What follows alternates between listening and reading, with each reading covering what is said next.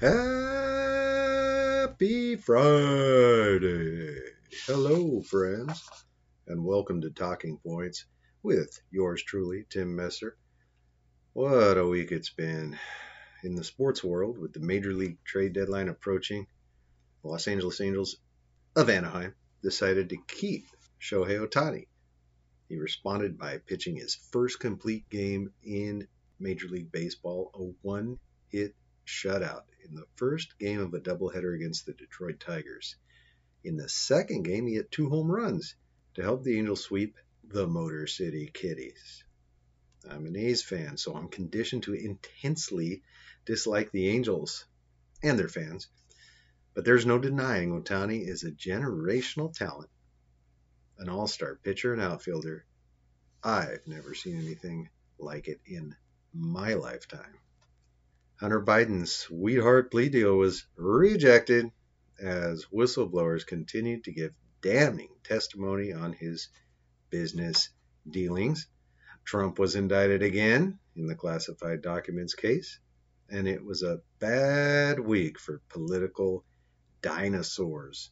Joe Biden committed his almost daily gaffe claiming to have cured cancer. We don't have time to go into the dozens of lies and false stories he's told over the years, statements that have been fact-checked and debunked, but I do think that would be an entertaining topic for a future episode. During a Senate Appropriations Committee markup of bills Thursday morning, 90-year-old Senator Diane Feinstein seemed to commit a blunder on a vote. Instead of saying the expected response of aye or nay, she began to deliver a speech expressing her support of the measure. About 15 seconds into her speech, an aide whispered in her ear. Committee Chair Patty Murray from Washington then told Feinstein, "Just say aye." "Aye," Feinstein obeyed. Feinstein was later heard voting against another measure before she was corrected and switched to yes.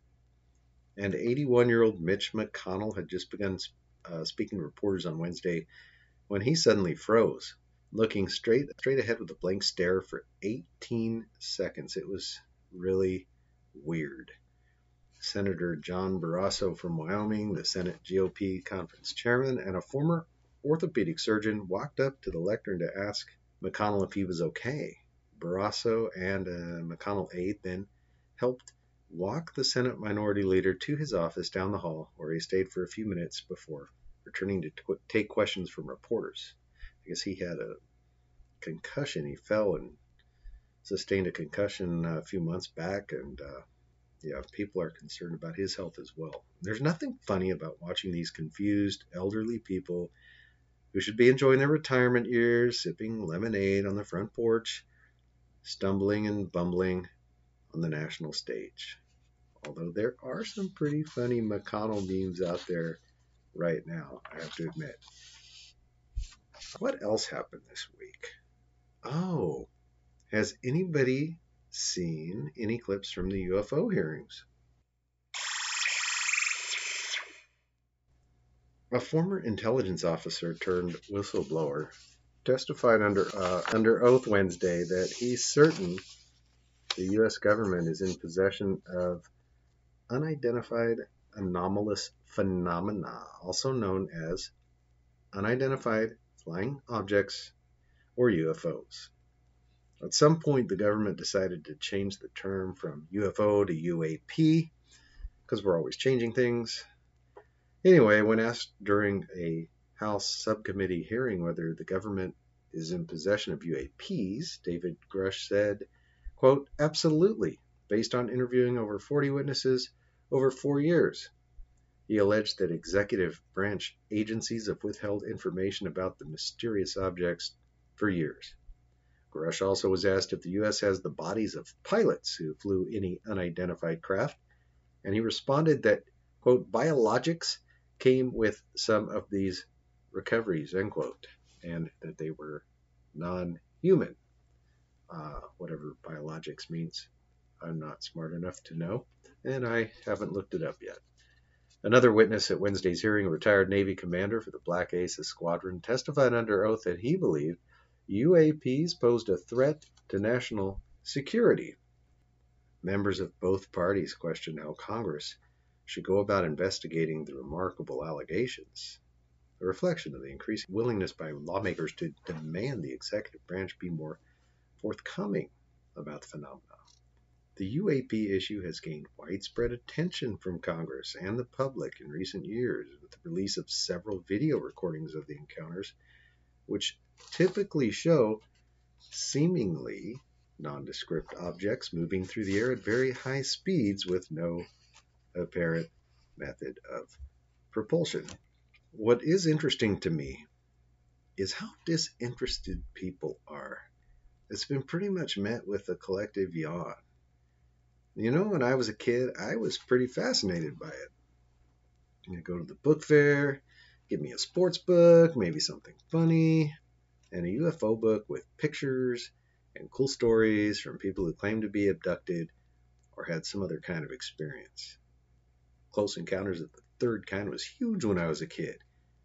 Could it be no one is really interested in these hearings because there have been more shows and documentaries about it the last couple of years, and people have accepted that maybe there's are some ETs visiting us, or maybe you don't believe, and whatever you hear won't change your mind. As for me, I don't know one way or the other, but I will say this. There are enough pilots as credible witnesses who have seen aircraft do things they have never seen before, like traveling at hundreds of miles per hour, then coming to a complete stop in midair, hovering, changing direction, and zooming out of sight. So what is concerning is if it isn't some kind of alien spacecraft, that means someone on this planet has developed technology this country's military hasn't developed and doesn't understand. Now, I've never been a UFO conspiracy guy, at least since I was 10, so I'll tell you what I think are the most likely scenarios. 1, it's all made up to distract the general public. From what?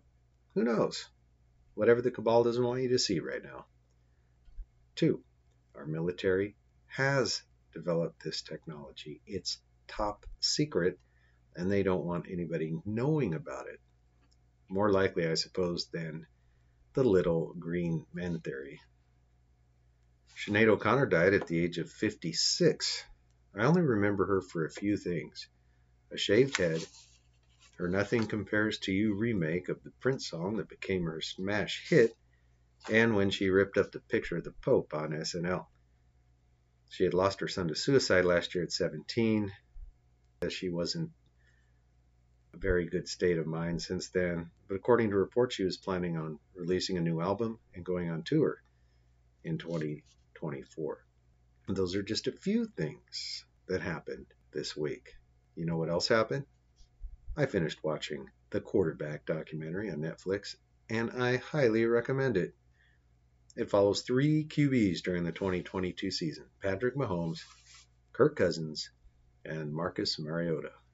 What stood out to me is what intense competitors they are and the pain they put their bodies through to play the sport. The preparation, the training, and the steps they have to go to recover from the previous game is incredible. You get a peek into their family lives as well. I have to say my favorite was Cousins, a Christian family man, humble, good sense of humor. His wife seems really nice. He's kind of underrated. Gets kind of a bad rap, but he's still a top 10 quarterback.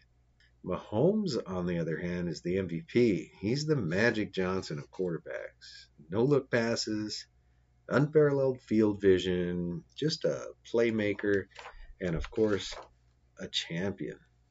You really get a behind-the-scenes glimpse at how he dealt with that ankle injury during the playoffs.